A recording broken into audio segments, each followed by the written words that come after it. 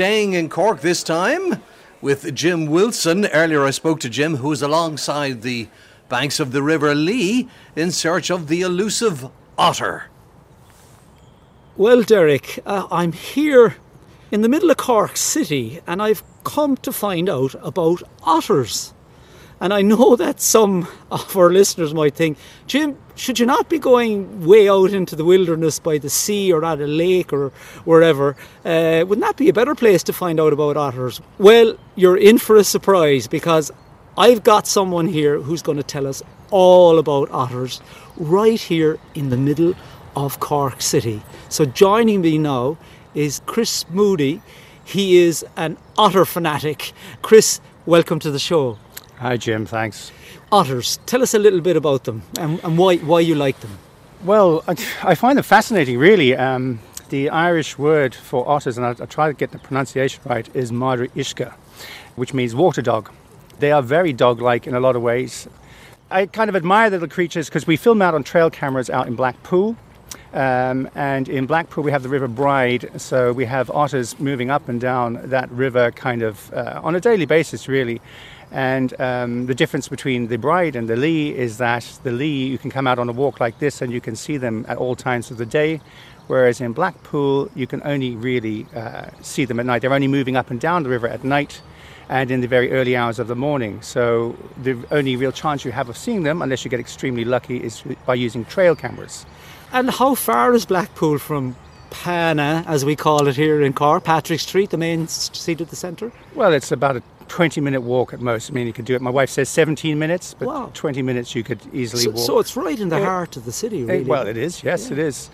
What I do is generally I would come out to the city in the mornings. My daughter is actually at school in the city, so I would take the opportunity to drop her off at school and maybe around kind of 9:30, 10 o'clock walk along the Lee here, along the Cork Nature Network Otter Trail.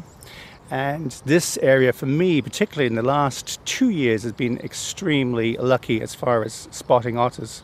What advice would you give our listeners if they want to try and see an otter? Because it doesn't obviously have to be here in Cork City. I mean, we've got otters in many parts of Ireland. So if you were to give them advice, getting the best chance to see an otter, what should they do? How should they find out where they are?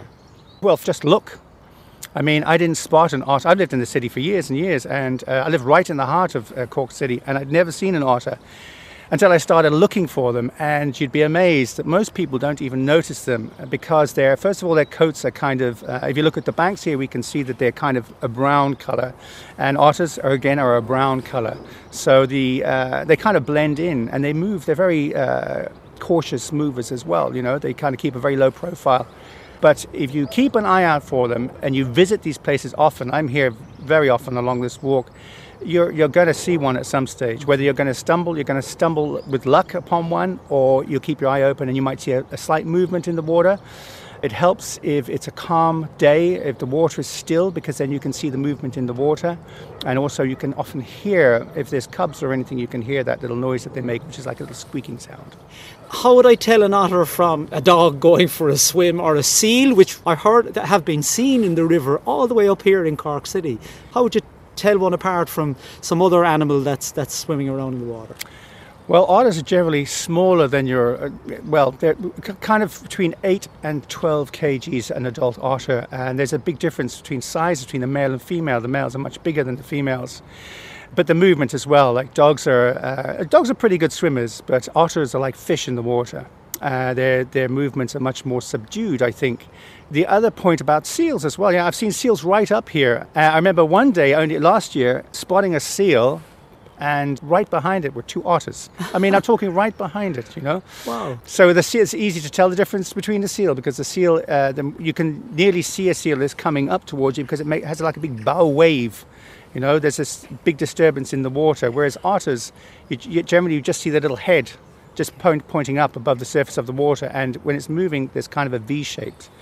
And when they dive, there are bubbles, and the bubbles is this kind of, it's the air being squeezed out of the fur, the very dense fur floats on top of the water. What are they feeding on? Eels, crabs, fish, flatfish I've seen them feeding on. And the last time I was here, the last time I got one on film would have been December He appeared to be carrying a dead salmon in his mouth. It didn't appear to be putting up any kind of struggle. I was talking to Paddy Sleeman here, who is a researcher here at UCC, and he would be the go-to on otters in Cork. He's an expert on otters, mustelid in general. And he was saying it was probably a dead salmon that it had picked up. So they scavenge as well, They obviously. do, yeah. They've been known to scavenge as well. Okay. But yeah, they're quite capable of catching crabs and fish. But yeah, I've seen them catching crabs and fish, and had one chewing on a crab right there below the bridge. Wow. Yeah. And so you'll get them up on the land as well, eating and hanging out. And Yes. What tends to happen is that if they catch something that's a little bit too difficult to eat on the water, because sometimes they'll swing over onto their backs and they'll hold it. Actually, if you ever watch a dog holding a bone or something, it'll clench it between its paws. Well, otters kind of do the same thing. They'll clench it between their front paws and they'll chew on it. But occasionally they might get something that's too big or uncomfortable to eat in the water. As you can imagine, treading water and eating a sandwich is not easy. So what they do is they take it into the side of the bank and they might eat the rest of it there. I've seen them do it right here on the Lee Walk, and I've also seen it closer in the city where there's just the walls and the ladders. They've taken it over to where the ladder is and hold onto the ladder and eat there. I've had some nice pictures actually of an otter doing that, Wow. Well, clutching onto the ladder and peeking up at me. Day or night, does it matter? I suppose day increases your chances of actually seeing them, because obviously you have the light and everything. On a nice clear day as well, everything, and all increases your chances of spotting them. But along the Lee here, the people say kind of nighttime is when otters come out, but along the Lee, I have seen them at all times of the day. I've seen them in the mornings, in the afternoons, and I've seen them in the evenings. And I think that maybe the way to spot them, or the easiest way to spot them, I suppose, is when it's quiet and calm. And that's usually kind of when everybody's started going to work.